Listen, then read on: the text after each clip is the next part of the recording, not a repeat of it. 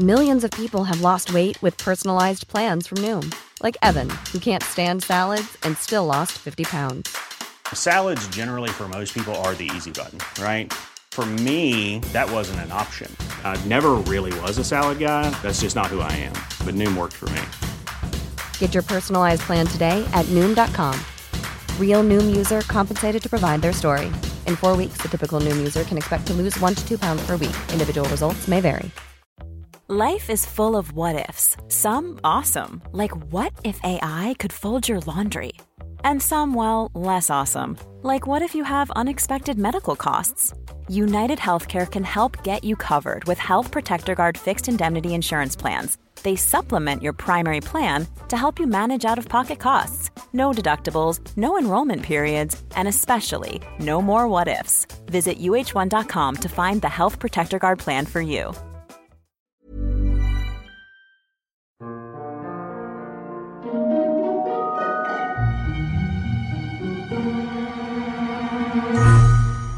Hello everyone, and welcome to the History of Byzantium, Episode 8, Italy and Africa. Before we begin, I have several housekeeping items to get out of the way. First off, let me say a big thank you to all of you for the feedback on the length of the podcasts. There were a variety of opinions, but the majority seemed to like the 25 to 30 minute length, and preferably closer to 30. That's what I'll keep aiming for going forwards, with all the previously explained caveats for when I can't manage it. Second, when I began the podcast, one of my fears was that every week I would be inundated with messages correcting me on all kinds of factual inaccuracies. Mike always dealt with his corrections in a dignified manner, and I hope to do the same. Listener Mark points out that King Clovis of the Franks married Clotilda, and not Clotilde, as I pronounced it. Pronunciation is going to really start tripping me up as the Byzantines get more Greek, so I'm grateful to anyone who can help me out. And if any of you know of a handy website for Greek names and words, that would be very, very helpful. Finally, we need to start using maps. I should have had one ready for you during the last episode, but better late than never. If you look now at the historyofbyzantium.wordpress.com, under the post for this episode, you can click on the handy map of Europe in the year 500. Huge thanks to Thomas Lessman and his website, worldhistorymaps.info. The map actually covers the whole world, and so you will need to zoom in on Europe. Once you do, though, it's all worth it, as we have details of all the major neighbours of the Byzantines, so this map will stay relevant for the next couple of podcasts as we move east. The only downside is that it's a political snapshot from the year 500 specifically, so the Frankish takeover of the Alemanni and southern France hasn't happened yet. I'll point out any other changes as we move up to 518, but in general, this is a really helpful map. If you're away from your computer while listening to this, I definitely recommend you make a mental note to go check it out the next time you can. I will also be trying to find more specific maps for particular regions as we go forward. However, I feel confident that you all know where France, Spain and Italy are, so let's get going. Last time, we saw the growth of Frankish power in France and the movement of the Visigoths to Spain. We also caught a glimpse of how the ex-Romans were dealing with this transition and the situation of Christianity in the new societies. This episode will be more of the same as we move into the two kingdoms a little closer to Constantinople. We start in Italy, the home province of the Roman Empire.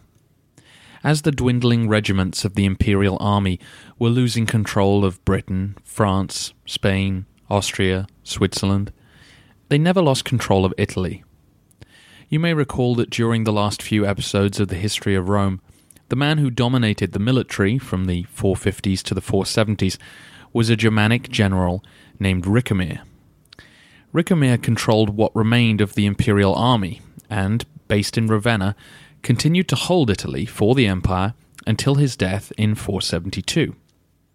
As you know, After that, a series of emperors rose and fell before Odoacer put an end to the charade in 476.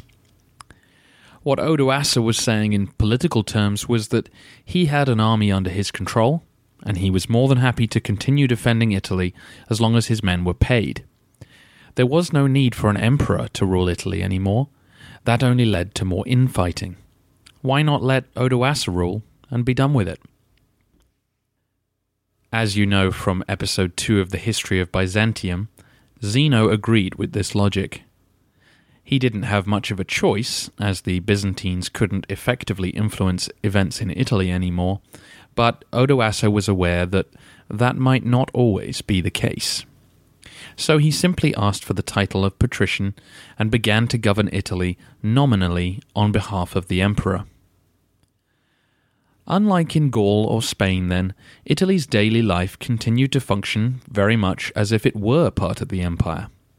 The Senate still met, consuls were still appointed, taxes were still collected, and coins were still minted with the emperor's face on them. We'll get more into this situation in a moment, but I should also point out that Odoacer didn't stop at Italy. As we saw in episode 3, when Julius Nepos was murdered in 480, Odoacer's men just happened to be at the ready to sweep in and annex the province of Dalmatia to be part of their Italian holdings. To go with the modern Croatia, there were also parts of modern Austria and Slovenia under Odoacer's control. These territories had always been part of the Western Empire, and so Odoacer's military activity was officially approved by Constantinople, even if it was privately frowned upon. As I said, Odoacer was all too aware that the Byzantines might one day be strong enough to take back what they had given. The Byzantines, for their part, knew their own weaknesses. If their armies were off fighting the Persians, they were far from confident that they could stop Odoacer from raiding the Balkans. This cautious peace continued under Theodoric when he led his Ostrogoths into Italy in 488, something I'm sure you also remember from episode 3. Theodoric's Goths absorbed, replaced, or killed the Germans who had served under Odoacer and began to settle down in Italy. We are told that the Goths took 1/3 of the Roman estates to be their new land. It's not clear whether this means 1/3 of all land or 1/3 of the public land, but suffice it to say that the Goths were moving in down the street, and if they told you that they now owned your backyard, you'd best not kick up a fuss about it. Theodoric was sensitive to the situation, though. He knew that for his kingdom to last, he needed the cooperation of the Italians. So instead of just looking at a map and drawing lines all over it, he set up a commission to make a fair distribution, and at the head of the commission would be an Italian. The man he chose was a senator called Liberius, who we will deal with again down the road. He had worked under Odoacer as a high official, and was Theodoric's first Praetorian prefect. And as head of the Land Commission, he doubtless looked after his senatorial friends' interests, and made sure that their favourite koi pond was not on the list. With his army settling into their new homes, Theodoric got down to the business of government. He followed the precedent set by Odoacer, and ruled with day-to-day practical independence, while maintaining the self-imposed limitations which would keep the Byzantines happy. As mentioned before, coins minted in Italy would have the face of Zeno or Anastasius on one side, and not Theodoric's. Similarly, official documents continued to be dated to the reigns of the emperors. Even more significantly, Theodoric couldn't enact laws. The right to make a new law remained the prerogative of the emperor. Of course, Theodoric still made judgments on cases brought to him, and in practice, if you had a major legal dispute that couldn't be settled locally, you would appeal to Theodoric, and not to Anastasius. However, Theodoric was keen to not change the spirit of the laws, which the Roman people had been living under for centuries. He worked hard to let his Italian subjects know that he would respect their way of doing things. As I also mentioned, consuls were still elected every year, with Theodoric allowed to choose one, and Anastasius the other. The important restriction here was that only a Roman could be a consul. The major civil offices were also Roman-only appointments.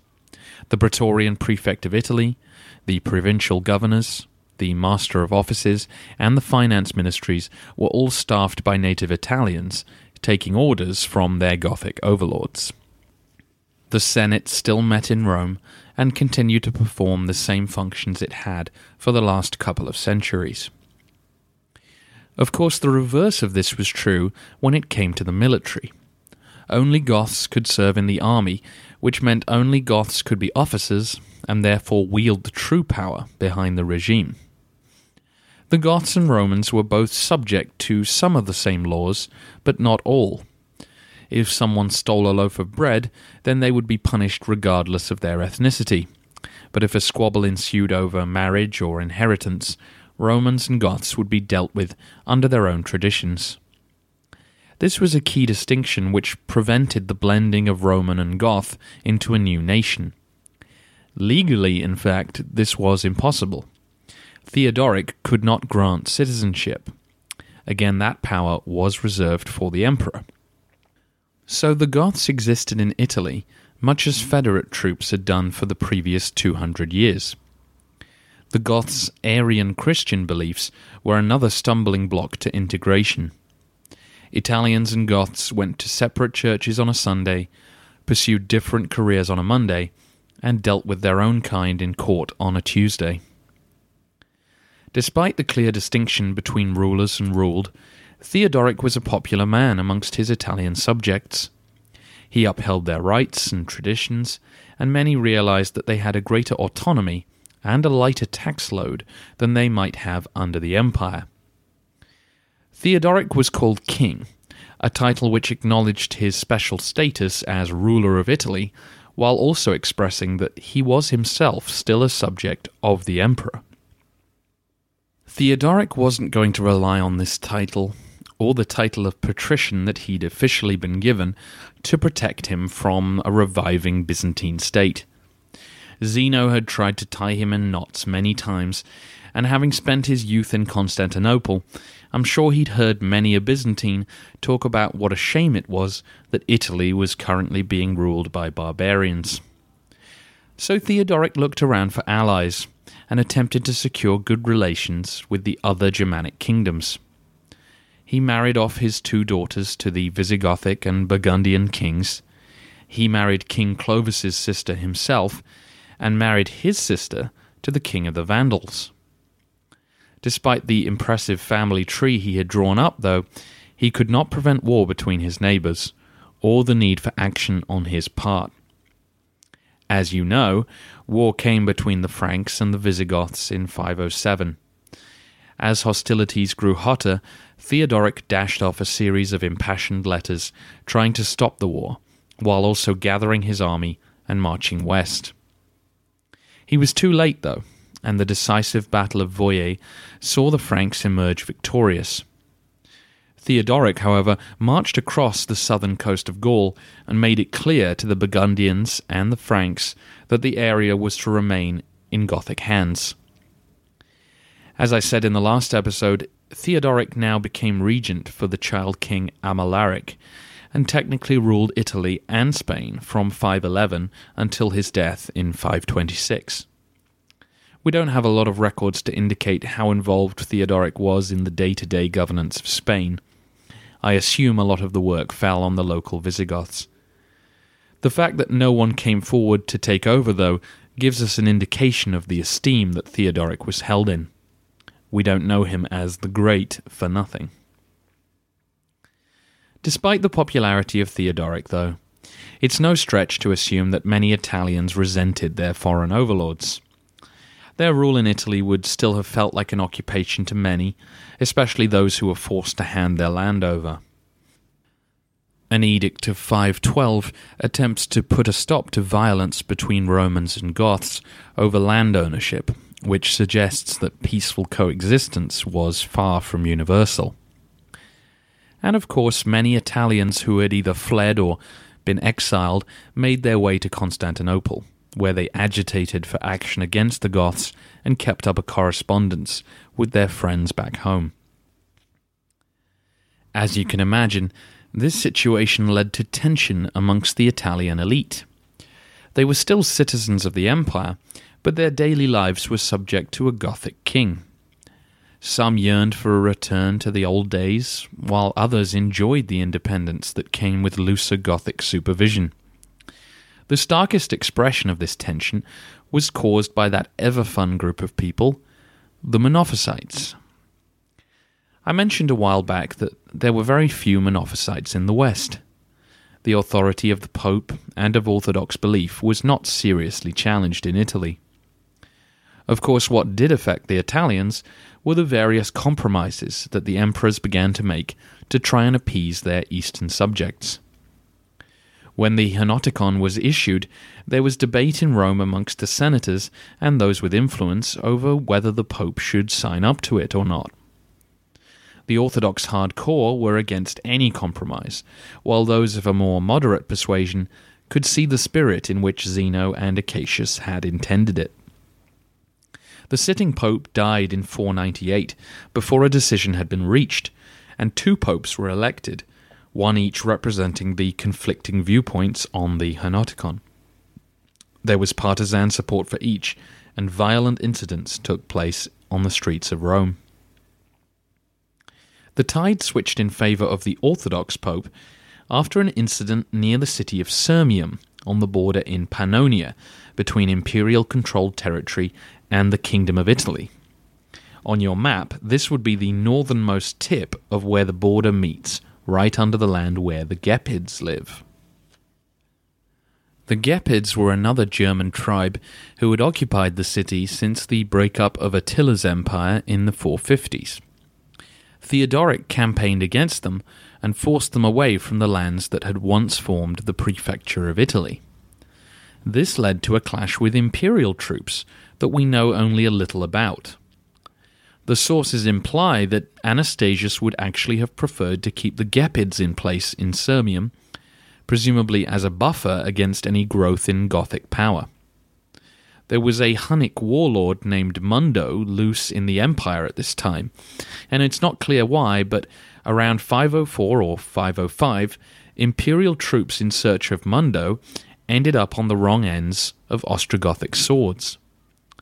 The defeat was a humiliation for the empire, and it's not clear who was in the wrong. In response, the Byzantine navy was let loose, and they ravaged the coast of Calabria and Apulia and assaulted the city of Tarentum. This wasn't exactly revenge on the Goths. Many of those who suffered or lost property were Italians, nominally subjects of a Roman emperor. The incident did no lasting damage to the overall peace, and Anastasius accepted Theodoric's restoration of the Italian prefecture. However, opinion back in Rome swung behind Theodoric. The party supporting the pro-Henoticon pope had been doing so in part because they felt Italian interests should be linked with those of the empire and wanted to show solidarity with imperial policy. Now, though, with Byzantine troops attacking Theodoric's men, who after all had just risked their lives to drive out the Gepids, well, public opinion switched behind Pope Symmachus, who became sole pontiff and refused to ratify the Henoticon. Theodoric oversaw a generally prosperous time in Italy. If you informed an Italian peasant or senator that they were now living in the Dark Ages, they would have been most surprised. Life for them hadn't changed too drastically from a century before, when an emperor lived amongst them. Theodoric made no effort for Goths to be educated as Romans or to learn Latin as their first language. The quote attributed to him is that no child who trembled before the rod of a teacher will ever dare look at a sword, an attitude entirely understandable from the Gothic point of view, in a country where Italians no longer fought in their own army.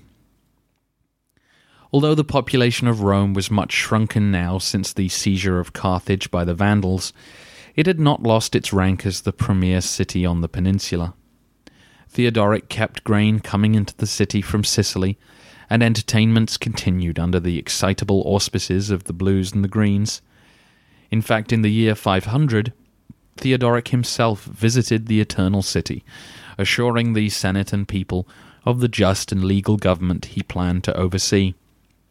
He spent 6 months there, paying for needed repairs and impressing the Romans with his approachable administration and his outspoken admiration for the amazing monuments and engineering of the old capital. He even lived in the imperial palace on the Palatine and oversaw games in the Circus Maximus from the imperial box. Ah, remember the good old days? We now turn to Africa, by which of course I mean modern Tunisia and parts of Algeria. The Vandals had crossed to Spain from Africa in 429 under King Genseric. They had proceeded to move slowly east until they captured Carthage and the province surrounding it. They then took control of the imperial fleet, sacked Rome, and took possession of Sardinia, Corsica, the Balearics, and again, as you can see on the map, a toehold in Sicily. They eventually gave that last part of their empire up when Theodoric told them that he thought that would be best. The loss of Africa was one of the major death blows dealt to the Western Roman Empire. Africa was a secure and prosperous place during the crisis years of the 3rd and 4th centuries. African grain kept the city of Rome fed, and African taxes helped pay for the armies needed to defend the Rhine and Danube frontiers. Its capture meant that suddenly the imperial government in Ravenna no longer had the cash to pay for the soldiers to retake their lost provinces. Another key problem in losing Africa was losing control of the sea. For centuries the Romans had called the Mediterranean our sea. The control over access to the coast allowed for the safe movement of grain, goods, and soldiers to maintain the empire. The importance of Africa to the empire was amply demonstrated by Leo's massively expensive invasion of 468, the failure of which left the Eastern Empire unable to act as the rest of the West fell away. After this failure, Genseric continued the naval attacks on Greece that had provoked Leo in the first place. Zeno was forced to make peace with the Vandals, and the price was to recognize their right to rule the territories that they had seized. Where the Vandals were less successful was closer to home. In order to maintain control in North Africa, the Romans had to cultivate relations with the various Berber tribes who lived inside and outside of their territory. Many had become semi-Romanized, and others had been converted to Christianity. However, many other tribes were far from wedded to the imperial system, and with the invasion by the Vandals, they saw a chance to throw off the yoke and enjoy some independence. If you take a look at your map, you can see several of these minor kingdoms emerging and the remnant of Roman-controlled Mauritania, which will soon slip out of the control of local Roman provincials. The Vandals were to lose several battles against their nomad neighbours and soon decided that defending what they had taken, rather than expanding it, was the best policy. A number of things mark the Vandals out as different from the Goths or the Franks as a ruling people. Their relationship with the Empire, for example, was quite different. The Goths and Franks had long histories of fighting with the Romans, against the Romans, making treaties with them, and living amongst them. The Goths in particular, both Ostro and Visi, had slowly become a fixture within the societies they now ruled, and so had learned to some extent to tread carefully. The Vandals had a very different experience. They had never been Roman federate troops. They only knew conflict with the Empire. They had invaded and pillaged through Gaul and Spain before seizing Africa and the major islands of the Mediterranean. Their understanding of how to deal with the Romans was to use force. Once they took control of Africa, they destroyed the walls of all the cities they had taken to prevent the Roman population from revolting. Carthage was the lone exception. The Vandals then quickly gobbled up fine estates for themselves, and here the particular conditions in Africa allowed them to bypass the need for committees like the one Theodoric had to set up. Many of the large African estates were actually owned by Italians, who were, of course, not around to be dispossessed. The Vandals also seized Catholic church wealth and either destroyed or converted many buildings to the Arian rite. And it was in this area of religion where the Vandals stood most distinctly apart from their neighbours. Like the Goths, the Vandals felt that their Arian beliefs marked them out as a ruling caste. However, unlike the Goths, they saw no need to curry favour with their Catholic subjects. After seizing their churches, Genseric refused to allow a new bishop of Africa to be appointed, though officially he agreed to tolerate the existence of Catholic worship. Under his son and successor Huneric, this began to change. In 484, Huneric issued a decree against the Catholic heresy of the Roman people. It was time for the Catholics to feel some persecution. Huneric adapted a law that the Emperor Honorius had enacted against the Donatists 70 years earlier. The decree allowed for a meeting where the king would decide what was orthodox and what was heretical. Once his judgment was passed, heresy would be illegal and punishable. In the wording of his decree, Huneric points out that he is enforcing a law which the Romans created. Come on, guys, I'm upholding your traditions. It's hardly my fault that you're now the ones who hold heretical beliefs. There is, of course, no little irony in the Roman insistence on one form of Christianity being used against them. In a strange way, then, the Vandals were being far more Roman than the Goths were. The persecutions were no Spanish Inquisition, though, and Huneric died shortly afterwards, leaving his successor, Gunthermund, to quietly ignore the issue. His successor, Thrasimund, picked it up again, though, deporting Catholic bishops to Sardinia and generally making life hard for the Roman Africans. A steady stream of anti-Vandal Catholics made their way to Constantinople, and under diplomatic pressure from Anastasius, Thrasimund tempered the persecution, leaving the Catholics to worship, very quietly, in peace.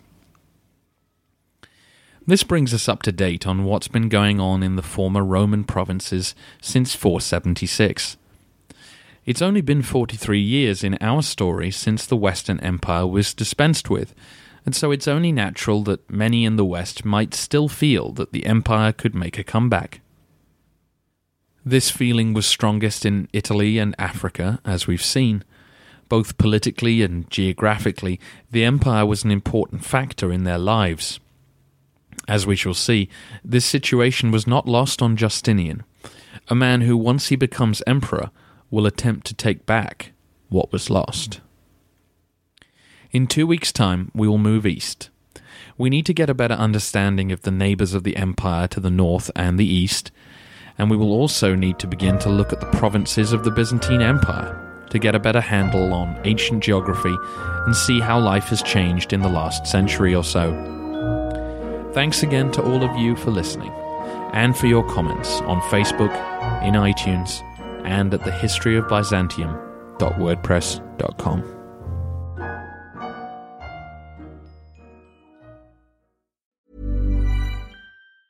Hey folks, I'm Mark Maron from the WTF Podcast, and this episode is brought to you by Kleenex Ultra Soft Tissues, your ally to help tackle your allergy symptoms this season. I love the change of seasons, but nobody loves pollen and all those other things floating in the air that make you sneeze during this nice weather. Kleenex Ultra Soft Tissues are hypoallergenic and allergist approved, so fight back against watery eyes and runny noses without worrying about irritating your skin. For this allergy season, grab Kleenex and face allergies head on.